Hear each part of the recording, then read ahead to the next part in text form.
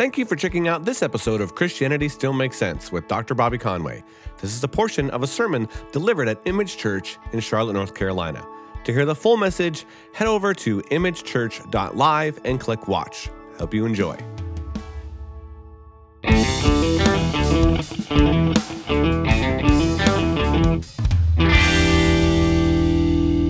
Man, last week, if you were here, I was in 1 Corinthians 11, and the title of my message was Hats Off. And it was this cryptic passage that people were not wearing their head coverings, in particular ladies, to the church. And that was a problem in that culture because ladies that didn't have their heads covered, even in the Corinthian culture, would have been seen as really immodest. So it was important that in the church they were to do the same thing. Well, I found myself, thinking about the poor guest that's never been to church and shows up at Image, and we're going to be talking about head coverings, and you're thinking, well, this is really inspiring. I'll be sure to come back next week, right? And so I was, profoundly apologizing for how boring my message was going to be, and just faithfully wanted to unpack that passage. Well, I thought I'd tell you something pretty cool about what God does, and it was good for my soul. So this is a message that I did share was really cultural, and we needed to understand that, but some churches have tried to take that and apply it even in today's culture in certain places. And I was sharing this passage that is it's interesting, and sometimes I think what happens is you go to a church and the pastor's always trying to find a way to just make you feel good and to share a message that feels good and inspiring. But I shared how that can be dangerous because, you just start approaching church from a very me-centered way instead of learning what the Bible has to say, learning what the text has to say, and learning how to apply your life to all of it, and learning how to appreciate things, even if it doesn't relate to where you are, knowing it relates to someone else. So you want to know that what's encouraging is the story I'm about to share with you, lets you just know that God's at work at Image Church. So a lady was making her way to the gym last week, and the gym was closed. So she felt compelled to come over and see what's going on at Image Church, and she comes in, sits down in the back, and pays attention to the service. Well, it turns out that this lady has been a Muslim for 20 years. She lived in Saudi Arabia for some of that time, and she has felt oppressed by the head covering, the hijab. She's worn that, and she's recently walking away from Islam but doesn't know where to go. So she ends up walking in here. The title of my message was Hats Off, and she's totally blown away by the message because she felt like God put it together for her to let her know it's hats off. Come on. How about that? My wife goes and starts talking to her at the end, and she's weeping. She's talking to Dio, and she's weeping. She talks to me. She goes, I cannot believe this. Like this message was for me. And I'm like, I didn't think a message like that was for anybody. You got that from me, right? I'm like, that was my emphasis last week. I'm like, today we're going to be talking about an entirely irrelevant message, but I'm just going to be faithful and show up with the passage. So what does God do? He brings a Muslim who was supposed to be at a gym, that the gym was closed, and she ends up in here. How often you see a Muslim show up at church? And she's looking for what truth is, and she's sitting in the back weeping because of a passage which I've never taught in my entire ministry about availing, and my title was Hats Off, and it was just what she needed to hear. So all I want to say is God's at work at Image Church. He's at work in her life, and let that always be a reminder to all of us when we're working through a book of the Bible that just because something doesn't relate to us doesn't mean it doesn't relate to somebody else, even if it's the most cryptic of passages, like a head covering. Thank you, Jesus, for what you did. We give you praise, and we pray, Lord, that you will help us as we continue to try to work with this precious soul that came and her journey toward figuring out who you are in a deeper way. In Jesus' name, amen. And by the way, I was like, and he drops this lady in here, and it's like, not every pastor is an apologist who studied Islam and is familiar with it. So I was like, you're in a good spot, we can talk about this. I'm like, this is cool. Well, many years ago, I remember hearing about a church that was meeting in a movie theater, and they took communion together, but the pastor, in trying to be kind of hip and cool and relevant, he ends up serving communion, and the elements that were served was cheer wine and popcorn, right? And I could just remember thinking about, like, man, this feels sacrilegious here. It's like, I get that, like, that you're trying to present something here in a way that people, can relate to, but not when it comes to communion, right? Like, that's like baptizing somebody in, I don't know, eggnog. I mean, you just don't do that, right? And cheer wine and popcorn was the way that they did this in the movie theater. And his point was, it's not about the elements. Yeah, but you can miss the point so much sometimes that you try to be relevant, that you strip it from what it means. So that's one story of approaching communion, what I think would be in a sacrilegious way. Another way would be to approach communion in a terrified way. And I think about Martin Luther, the reformer of the 16th century, when he was at Erfurt in Germany as an Augustinian monk. Before he led in his first Mass, he was absolutely terrified at presenting the Mass because of the Catholic Church's view that it was the literal blood and flesh of Jesus. So within Roman Catholicism, when you take the elements, the bread and the wine, in communion, they believe that the priest has a special unction that allows for the elements to be morphed into blood and flesh, but not literally just blood and flesh, the actual blood and flesh of the historical Jesus, which I think also is reading too much into the text. In fact, the Roman Catholic Church picked this up at the Fourth Lateran Council in the 13th century, basing their beliefs on some of the early church fathers like Tertullian and Ignatius, Polycarp, some of these different individuals. But I think that they misread these guys that talked about communion maybe in a way that appeared to look like transubstantiation. But if you understand the context in which they were writing, they were doing apologetic work and they were refuting Gnosticism, basically, at the time, that would say that material is bad. And what they were wanting to say is not that it literally turns into the blood and flesh of Jesus, but he really came physically. So let's not deny that as they're countering the Gnostics of the day.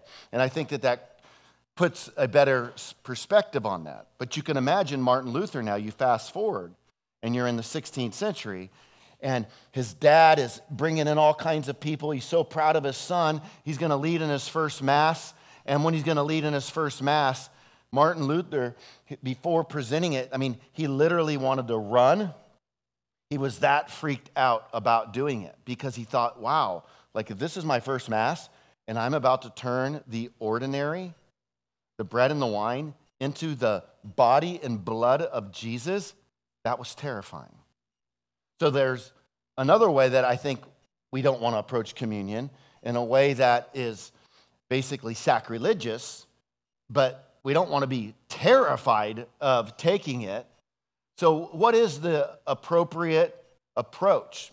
I think that there should be an approach to communion that is sacred. And so does Paul the Apostle, and we're going to look at that today. And before we do, let me just say, out of recognition that some of you might be sitting in here going, number one, I'm new to church. I don't even know what communion is, so what are you talking about, bro? Let me try to give some explanation as we make our way to 1 Corinthians 11, starting in verse 17. There's different names that have been used for it.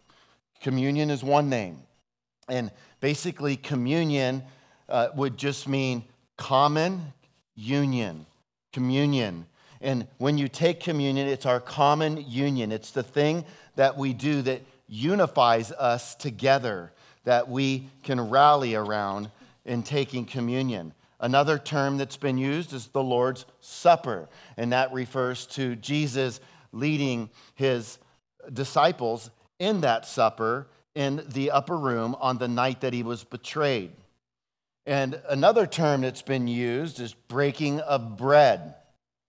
Another term that's been used is the Eucharist. And today you're going to see the word Eucharisto. You won't see it, but you'll see to give thanks, because Eucharist or Eucharisto means to give thanks. So when we come together and this common union, remembering the Lord's Supper, it's a time to give thanks. So those are some names of this. And in the communion, in the common union, we are then needing to think about what type of communion are we talking about. And when it comes to the type, I said the Roman Catholic Church go by the belief system of transubstantiation. Think of the term transubstance. The substance is transformed, transubstantiation. So you have the Roman Catholics that would say that the substance is transformed into the physical body and blood of Jesus. And I don't think that that's the case. Like, that doesn't even make sense. And I know there's a John 6 passage where Jesus says, I am the bread of life, and I come down, whoever takes and eats of me. Jesus was not even talking about communion in John chapter 6, because communion wasn't even inaugurated yet. So he was talking about just feasting on him as a person. So we can't use that text. So it's taking things out of context. And I think that's what happened as well with the early church fathers. Then Martin Luther, in Lutheranism, there's consubstantiation. So there's transubstantiation and consubstantiation. The word con can mean to be with or by or under, and substance. So in the substance of the bread and the wine, that Jesus is spiritually by, with, and under, right? The communion. He's with us. Now, you have that kind of an approach. And I have no problem believing that, the presence of Jesus is with us, maybe in a special way during communion. But I think that Jesus' presence is with us always, because he said, behold, I am with you always to the end of the age. So what does it mean for him to be with us in a special sense and in an ordinary sense? Well, I don't really know. But I do think he's pleased when we're taking communion in remembrance of him.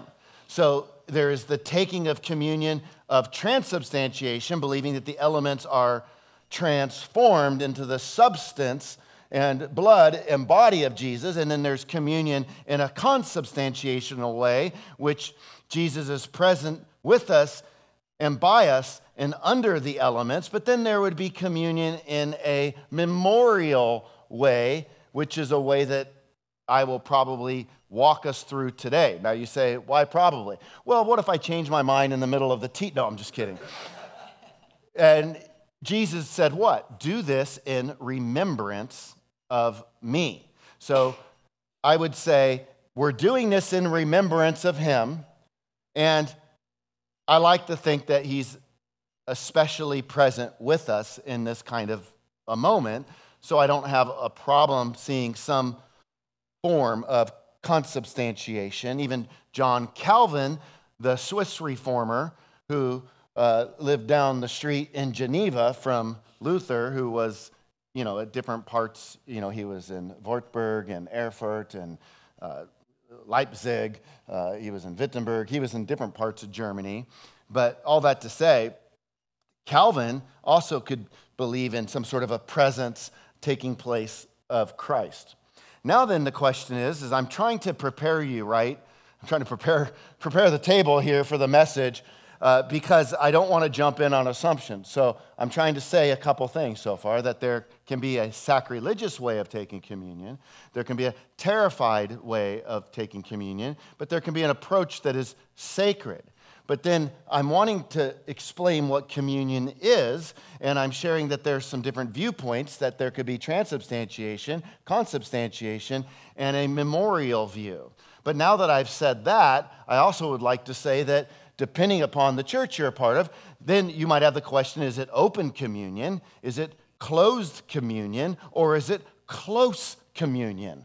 So now we're continuing to prepare the table, and so therefore an open communion would be a communion that would say anybody can partake at the table. But the problem with an open communion is you can have people that are non-believers taking communion, and as you're going to see, that judgment can fall on people if they do not examine themselves before taking communion. So that could be a problem, and so I would like to set aside open communion. Now the question is do we leave on the table closed communion or close communion? Well, let me say what closed communion is, and then let's scoot that aside as well. Closed communion would be that only your particular church or maybe even denomination can take communion.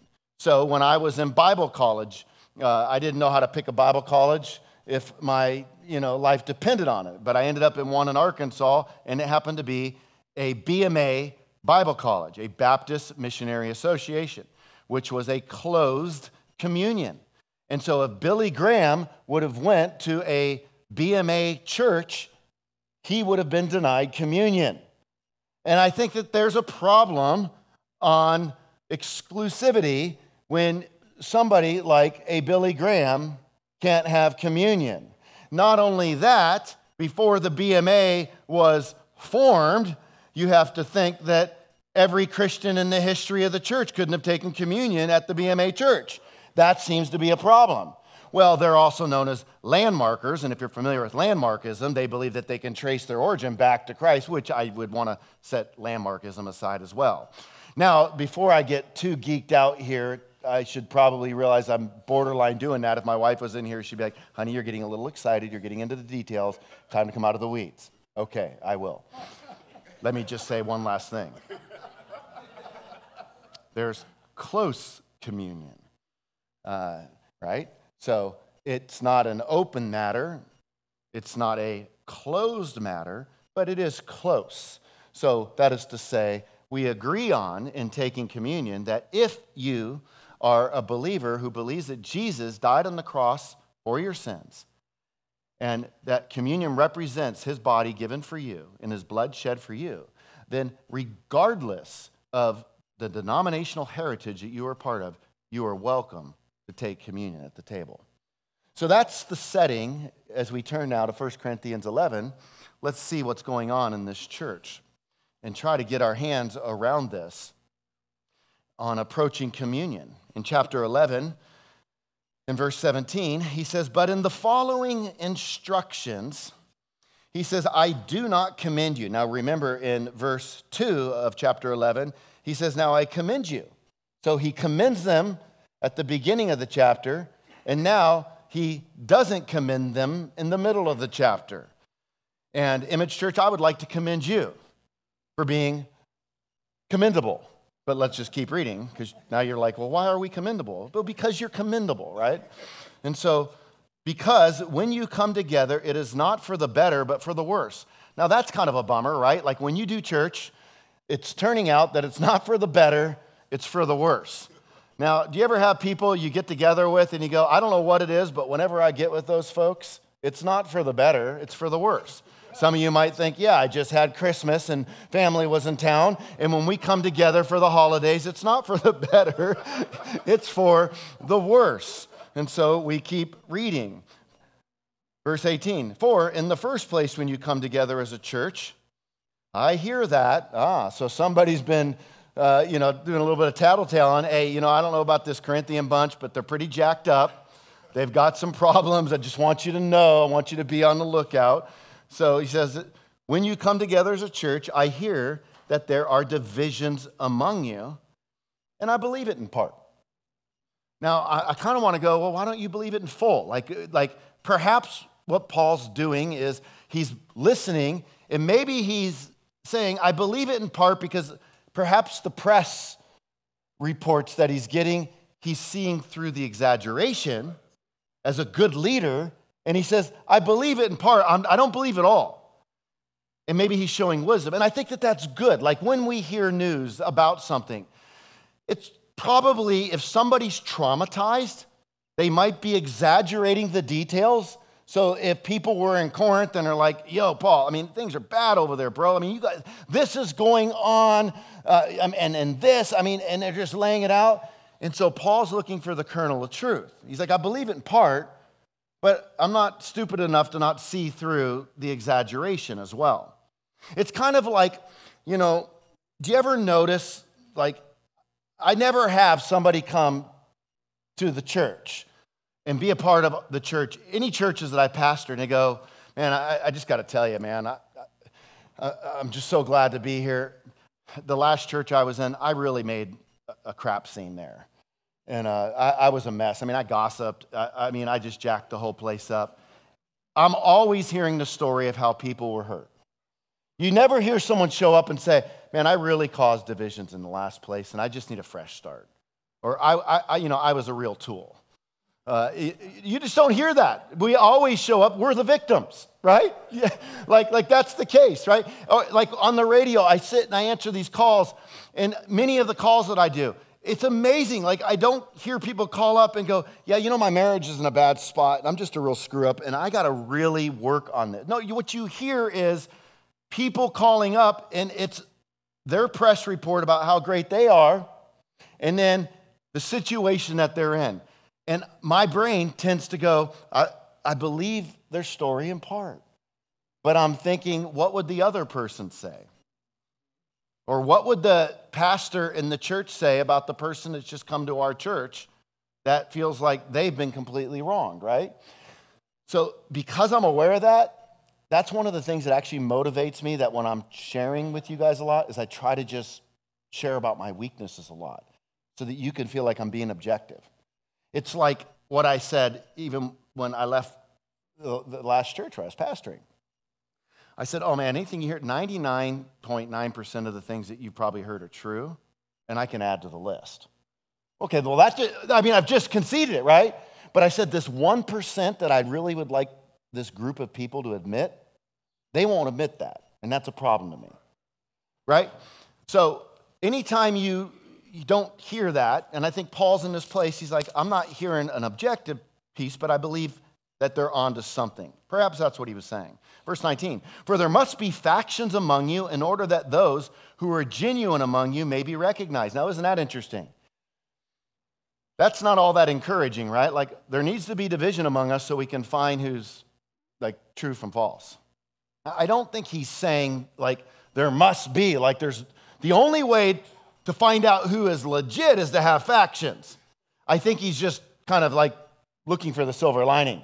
That even in your factions, even in your disunity, even in your struggles, the good that we can look for is the true body of Christ will stand up. And that's one of the things that I think we can be encouraged by in the culture that we're living in today.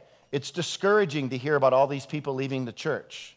It's discouraging to hear about the rupture the church is going through. But the good is this, that the real bride will stand up. Thank you for checking out this episode of Christianity Still Makes Sense.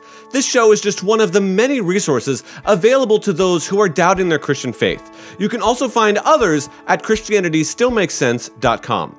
This is a listener-supported show, and your gift of any amount helps shows like this continue. Click on the donate link on our website.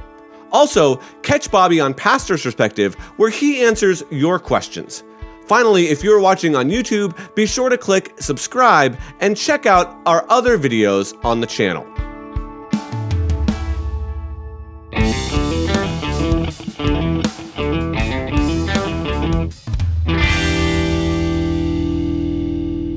This show is sponsored by K-Wave and Calvary Chapel, Costa Mesa.